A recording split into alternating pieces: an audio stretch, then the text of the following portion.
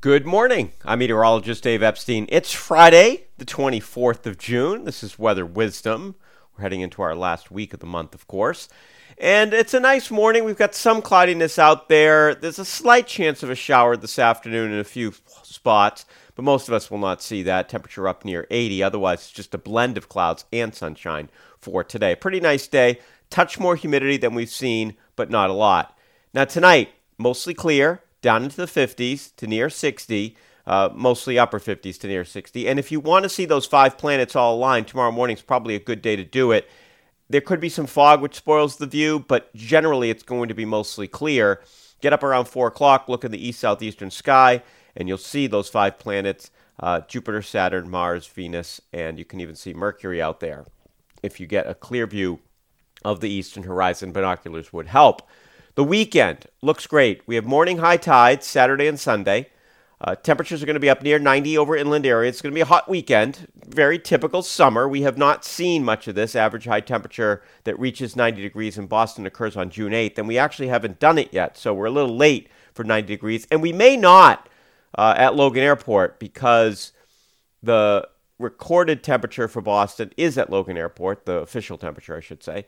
And, you know, Logan sticks out in the ocean, and so if we get even a feeble sea breeze, you don't reach 90. So it's not impossible that Logan stays in the 80s Saturday and Sunday. Monday, cold front comes through. Clouds, maybe some showers, especially in the afternoon, and those will continue the first part of Monday night before ending, and then it's back to sunny, dry, and warm weather. We're going right back into the 80s here as we head for next week. I think that if you are taking a vacation this week, let's say that you start Saturday and go all the way through next Saturday, and then you get into the July 4th time frame. I think this is a great week. The weather looks fantastic. We only have the shower Monday afternoon and Monday night, so that would be the only day that would kind of be inclement here over the next 7 days. Pretty amazing. I do have to, as you know, there he goes. He's going to talk about the drought. We are in a drought, and the only thing I remind you is that you got to water. I spent probably 3 hours yesterday. I have an inordinate number of pots. It's ridiculous, and it's problematic, actually. So it took me a long time to water everything, but it's done.